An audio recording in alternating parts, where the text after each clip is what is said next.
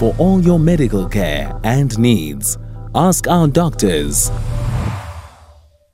Dr. Johan de Wet is the founder of the Dermatology and Skin Cancer Institute. He joins us on the line this morning. Dr. de Wet, good morning to you. Thank you so much for making time for us today. Hi, good morning, Kathy, and good morning to your listeners. So we're focusing on melanoma this morning, but I just wanted to check in as far as definitions are concerned, because I did come across the fact that, melanoma, skin cancer, sometimes is used sort of interchangeably. Are they the same thing? You as the expert can help us understand this better? Yes, so no, there's different types of skin cancer. Melanoma, as you rightly say, is the more serious one, but we also deal with other types of skin cancers that are not as dangerous as melanoma and that can be treated, let's say, much easier. So I think melanoma is a definite entity on its own, and skin cancer is more the umbrella term that then refers to all types of cancer that can occur in the skin. But melanoma is really the one that is the more serious one, as it can spread to other parts of the body and can eventually be fatal. Thanks for that clarity there, Dr. de Wet. When it comes then to melanoma, does it progress from sort of other types of skin cancer? And you can explain it to me in sort of the various stages that a patient would perhaps go through, from the point of the first symptoms that they begin to realize that, maybe skin cancer related, to then the point of diagnosis of melanoma. Yes, so no, melanoma does not, come from other types of skin cancer. So it's a unique cancer that basically starts in the top layer of the skin, the epidermis, the very thin layer of the skin, where the melanocytes are sort of found. The melanocytes are cells that provides pigment to the skin. So these are the cells that provides color to the skin. And usually it's damage caused by solar UV radiation. So sun damage that will cause damage to these cells that then will cause skin cancer to develop. The first stages will be for these melanocytes or these cancerous melanocytes to grow in this top layer of the skin. And this will be the very early stages of the cancer, and this will be the best time to diagnose it and to treat it. Once it starts infiltrating a little deeper into the next layer of the skin, it can make contact with blood vessels and lymphatic vessels, and that is when these cancer cells can then spread to lymph nodes or to other organs. So from a dermatologist perspective, we want to diagnose melanoma while it is still just contained in this very superficial layer of the skin, because then it is very easily treatable. From a patient's perspective, normally they will notice that there may be a new pigmented or a colored lesion on the skin. It may be a mole that's changing in terms of its shape and size, and that may be the earliest signs of a melanoma developing in the skin. But we will get to that probably during the conversation, that melanoma presents differently in different types of skin, and that is a very important factor when we are dealing with melanoma. There historically used to be a view that the greater amount of melanin in one's skin, then that equal to a reduced risk of melanoma. Is that the case? So in a way it is true. So the incidence of melanoma is definitely higher in fair-skinned individuals. So people with a fair skin that gets a sunburn very easily. And the incidence is definitely lower in people with darker skin types. But it does not mean that you cannot get melanoma if you've got a darker skin type or more melanin. And I think that's sometimes the misconception. And what is very interesting, although the incidence is much lower in darker skin types, the outcomes are typically worse because it's unexpected. People don't expect that they can get a melanoma. It's often misdiagnosed, diagnosed late, and therefore the prognosis is typically worse in your darker skin types when compared to patients with fair skin. Can we talk about just the prevalence of melanoma in a country like South Africa? What are we looking at in terms of the numbers? Yes. So if we are looking at incidence rates in South Africa, if we look at the data from the cancer registry, it's about 2.6 per 100,000. But if you look a little closer at the data, you will realize that there's discrepancy between different racial groups, and that reflects sort of skin types. So, for instance, in white South Africans, that incidence will be about 23.2 per 100,000 compared to 0.5 per 100,000 in Black African patients. So there is definitely that discrepancy. But saying that, in South Africa, about 16% of all melanomas will be in patients with skin of color. So that's why it can be an underestimated public health concern. And that's sort of why we are trying to create awareness of it and make people aware that even though you may be protected in some ways, you can still get melanoma, even if you've got a darker skin type. It seems to me that in terms of just being able to identify melanoma symptomatically, that's not necessarily very easy, because, most people would have some moles, some brown spots on their skin that aren't necessarily cancerous. How do we tell the difference? What are some of the sort of ABCs that we need to know? You are quite right. So not every pigmented lesion on the skin will be a cancer, but as you refer to the ABCD rules, these are sort of classic rules that we tell patients about. So that refers to a pigmented lesion that is, first of all, asymmetric. So it's not a nice round circular lesion. It may have an irregular border. That's what the B refers to. It may have more than one color. So it's not just a brown spot, but it may be black, brown, and red. And then we talk about diameter. So once it starts to become larger than about zero 0.6 centimeters, it needs to get looked at. And then we also add an E to that, which means evolution. So that if you've got any skin lesion that is changing, because that's sort of the hallmark of cancer, it doesn't stay the same. It's something that grows and it changes. So I'll tell my patients that's probably the most important sign. If any of your moles or a pigmented lesion shows signs of change, you want to get it looked at. But that will refer to sort of the classic melanomas that we see in sun-exposed areas. But what we need to be mindful of is that, especially in our patients with pigmented skin or darker skin types, they will develop melanoma in non-exposed, non-sun-exposed areas.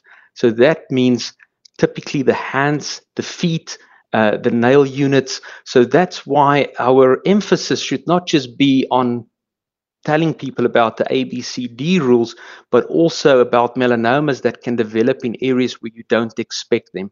So here you're talking about a pigmented a spot or a nodule that develop on the palms and soles or in the nail unit, and that is something that you need to see your doctor for. When it comes to, again, being able to identify sort of some of these symptoms of melanoma, does it always have to present in darker pigmentation? So will it always manifest through this, these moles or growing pigmentation as you've described it?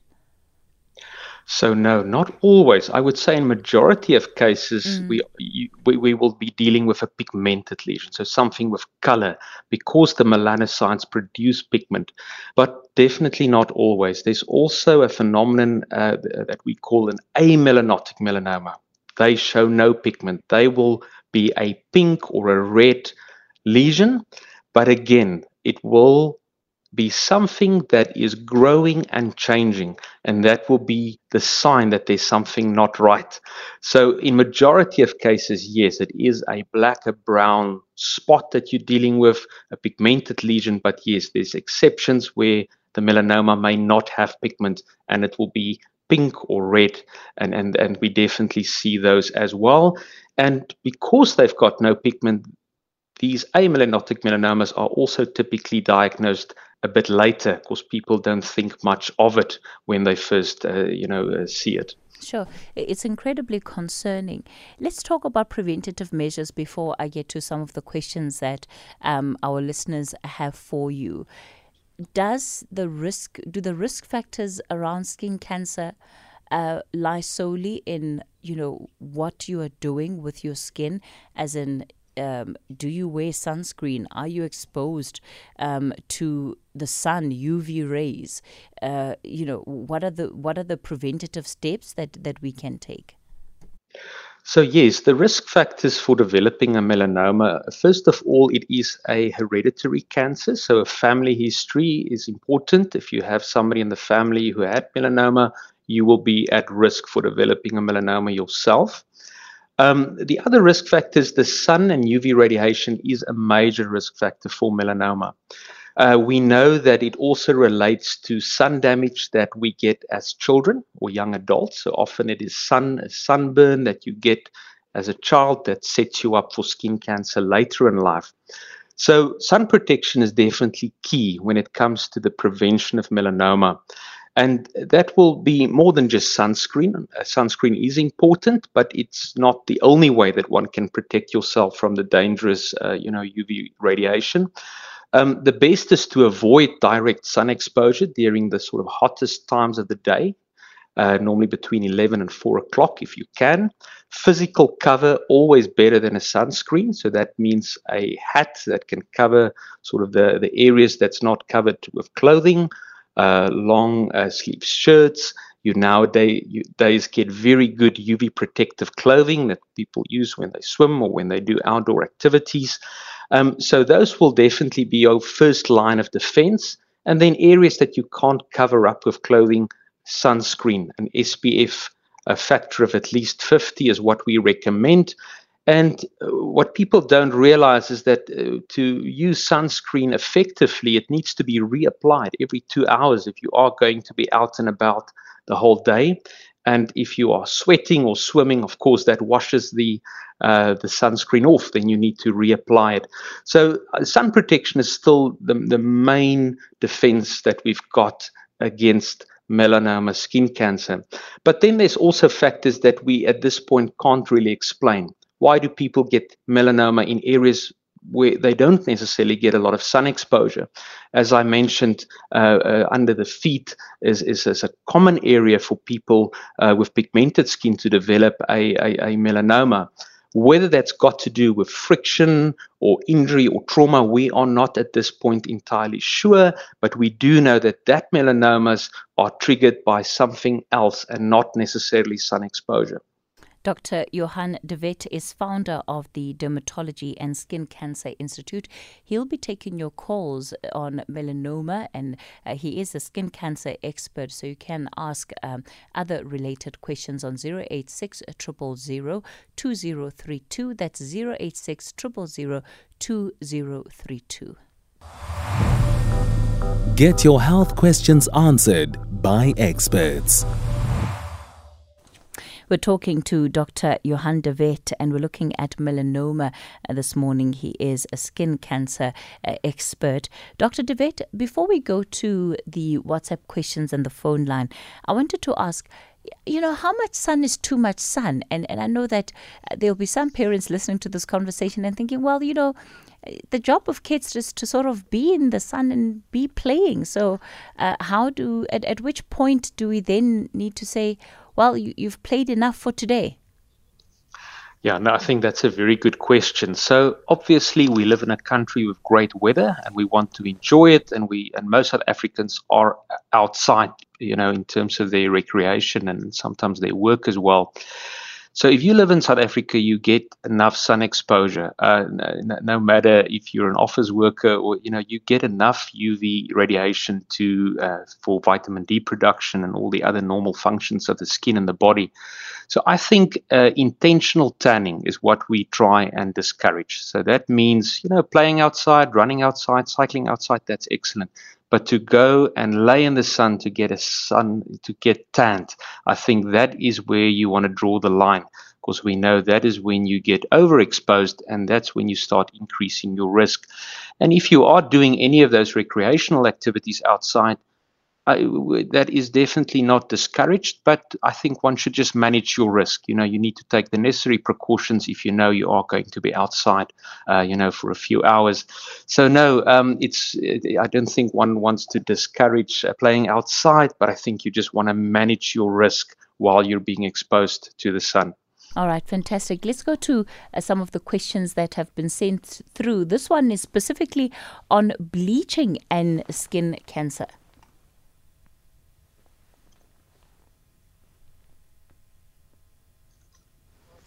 Hello, Kati.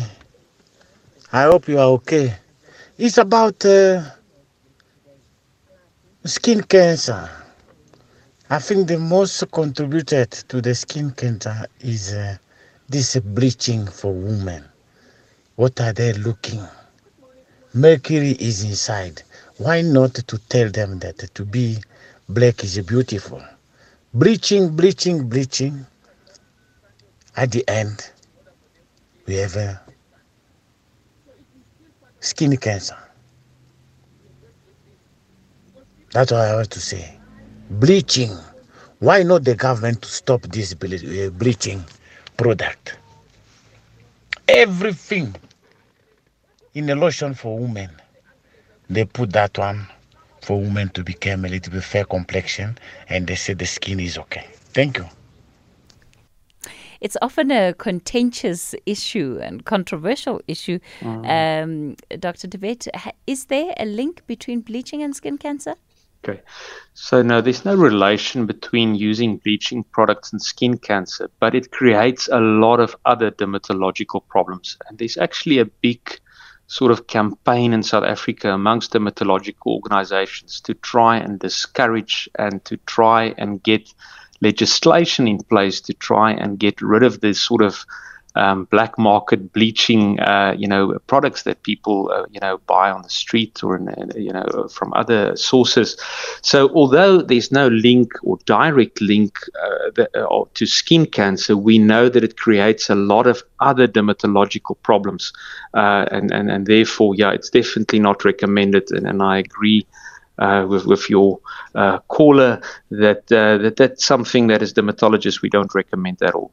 You talk about what's available on the black market in as far as bleaching is concerned, and there needing to be legislation around that. And yet when I think about sort of the new trends that one is seeing around skin bleaching, you'll have an increased use of glutathione that is sometimes used in the IV drips. That seems to have become very popular lately. Does that count as a market that is freely available, but that can also have its own pitfalls? So look, the cosmeceutical industry is a multi-million-dollar industry worldwide. And unfortunately, there will always be treatments on the market, and presented to sort of, the public out there as a solution or as an acceptable treatment. I think that my straight answer to that is to always consult with a skin specialist, which will be a dermatologist that will really advise you on evidence-based medicine, evidence-based techniques that can address your skin problem. But I think I'll caution patients and the public to see, maybe people who are not as knowledgeable about the skin and that might be prescribing or, recommending these treatments, and that can, sometimes be harmful to one's health. So I think the first step is you want to make sure that when you are dealing with your skin, that you see somebody who's a skin expert. The IV infusions that you are talking about is definitely something that we are seeing. Again, the evidence backing these kind of treatments are definitely lacking, and again, not something that I would recommend. All right, we'll continue the conversation with Dr. Johan de Wet in a moment. It's 11:30. For all your medical care and needs, ask our doctors. Well, let me go straight into some of the questions then, Dr. Johan. I'll play the voice note for you and you can respond straight after. Okay. Hello, good morning, Kathy. It's Nora in Heidelberg. Please ask the doctor, is it true that it is harder to, it's usually not missed when diagnosing people with dark skin, with skin cancer? They usually don't diagnose it correctly because it doesn't present as prominently as it does on whiter skin, for an example. So I just read somewhere that for darker skinned people, it is harder to diagnose these cancers because they're not so prominent. When you look at it, it doesn't look so prominent because the skin is dark. Is this true? That is absolutely the truth. That is one of the reasons why the outcomes of melanoma in darker skin types is worse when compared to people with a fair complexion. So there's two elements to it. So I think the first is that patient awareness. So patients are not aware that they can develop a melanoma, so they don't look out for it. And then secondly, among healthcare providers, there's also, maybe some misconception that people with darker skin types can't get melanoma, so they don't consider that, when they are seeing a patient. So the University of Stellenbosch, so where I'm affiliated, have done some research into that, and they are doing, putting more emphasis when they are training young doctors and nurses to help them to recognize melanoma in darker skin types. And as I also mentioned, because these melanomas present in other areas where you don't expect them, part of the sort of emphasis is to look at in areas where maybe doctors will not necessarily look for melanoma, like the hands and the feet and the nails.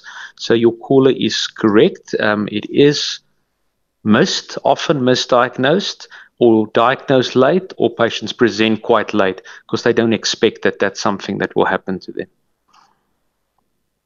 Good day, my sister there with doctor. Can I check, every time, whenever after shaving my chin, my skin will have plenty of pimples, more especially when I will use a machine for electricity. So can the doctor recommend something that, what is it that I must use for shaving, more especially my chin, or after shaving, what is it that I must put in my skin? Thank you. It's Tebo here in Northwest. Hi, yes. So although that's definitely not cancer that you're referring to, it's most often relating to ingrown hairs. So it's a very common problem amongst men. And what happens is when you shave, when the little hair shaft grows out, it curves and it grows back into the skin. And that's sort of what causes the pimple, the infection, and the inflammation. Our recommendation will often be that if you are struggling with that, is to let the beard grow a little so that you don't have that sort of issue of new hairs growing into the skin. When you are dealing with the effects of that, like the little pimples as you refer to, antibacterial washes can help for that. Warm cloths just to soften those areas so the hair can actually start breaking through the skin. And yes, that is a common problem relating to shaving in men. And I would recommend maybe just let the beard grow a little bit, and then that should solve the problem. All right, let me go to Zwagai, who's calling us from Bloem. Good morning. Morning. How are you, Casey and Doctor? Well, thank you. Go for it. I'm fine. Doctor, I just wanted to know, I'm not sure if it might be melanoma, but you said that when I hear you said that there are sometimes something like a blister or something, but mine is those small pimples, but at the back of the head. When I went to the dermatologist, they said it's a fungal something. I was given medication, but it never went away, but it's not itchy. And the second one is the discoloration on my cheek. I never got it to take it to the dermatologist to check because it happened around 2006. And then after I got pregnant and had a baby, it became worse because it was on one cheek, it went to the second cheek, now it's going to the nose. But it's just the discoloration on the face. So I'm not sure if I might get it checked at the dermatologist or what. Yeah, thank you for that question. What you're describing on your face is a sort of hyperpigmentation or melasma is the medical term for that. Very common in females, and it can, as you rightly say, often relate to hormonal changes. So somebody being pregnant or being on a birth control, combining that with sun exposure can cause sort of pigmented patches on the skin, typically the face. So that in itself is normally not a concern, but definitely worthwhile to get checked out. The dermatologist will very easily tell you whether that is the diagnosis or not, and then there is certain treatments that they can recommend. But what you described sounds like melasma to me and not necessarily a skin cancer. With regards to the lesions on the scalp, again, that sounds more like a hair follicle concern. So folliculitis, inflammation within the hair follicle that cause those problems, and typically not the way skin cancer will present. Normally skin cancer will be a solitary lesion, meaning one spot, one area growing, changing, potentially, bleeding.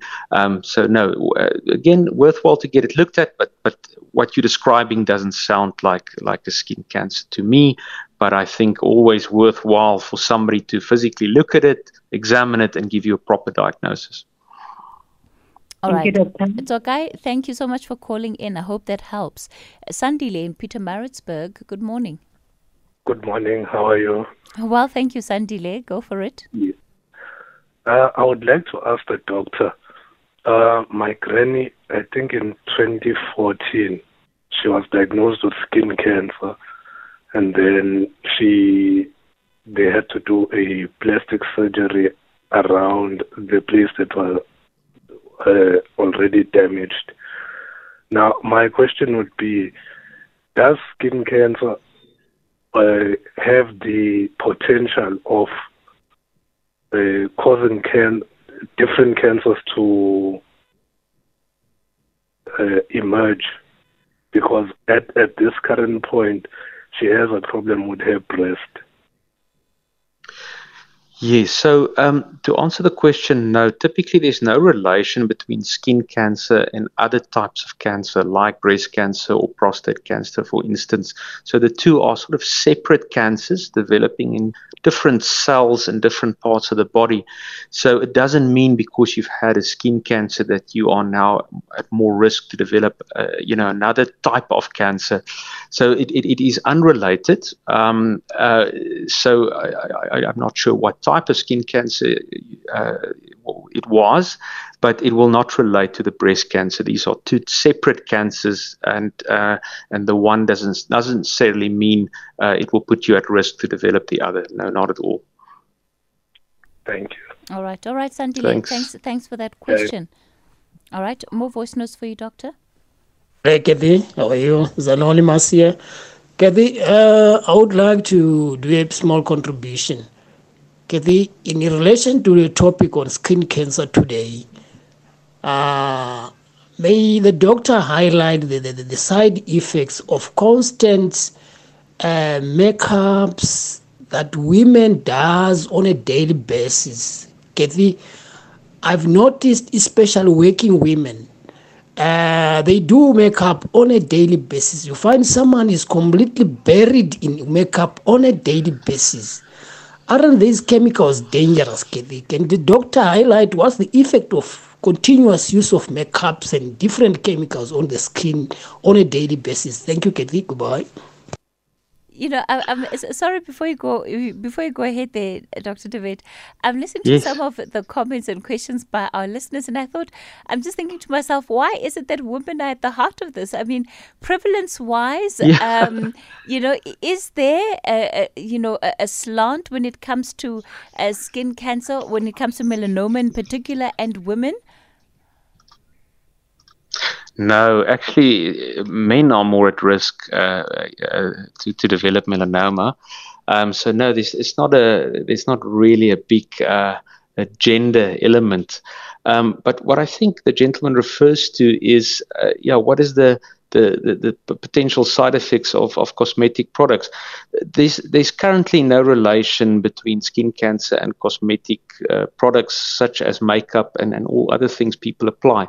But as I already mentioned, it can cause a lot of other dermatological problems. So we see a lot of allergic contact dermatitis, irritant contact dermatitis, that people react to some of these sort of ingredients in cosmeceuticals. But there's no proof that as such they lead to skin cancer. So there's no direct relation. But I agree that a big part of dermatologists' work will evolve around skin conditions that's caused by things that people apply to their faces. So being that makeup or bleaching agents or other sorts of cosmeceuticals, but not cancer. No, at this point, there's no evidence to suggest that these products cause skin cancer. All right. I've got a question here from Lucky in Durban who says he's asking whether vitiligo becomes cancerous. And he says his son was prescribed, I'm going to try and pronounce this correctly, betamethasone to cure eczema. Yes.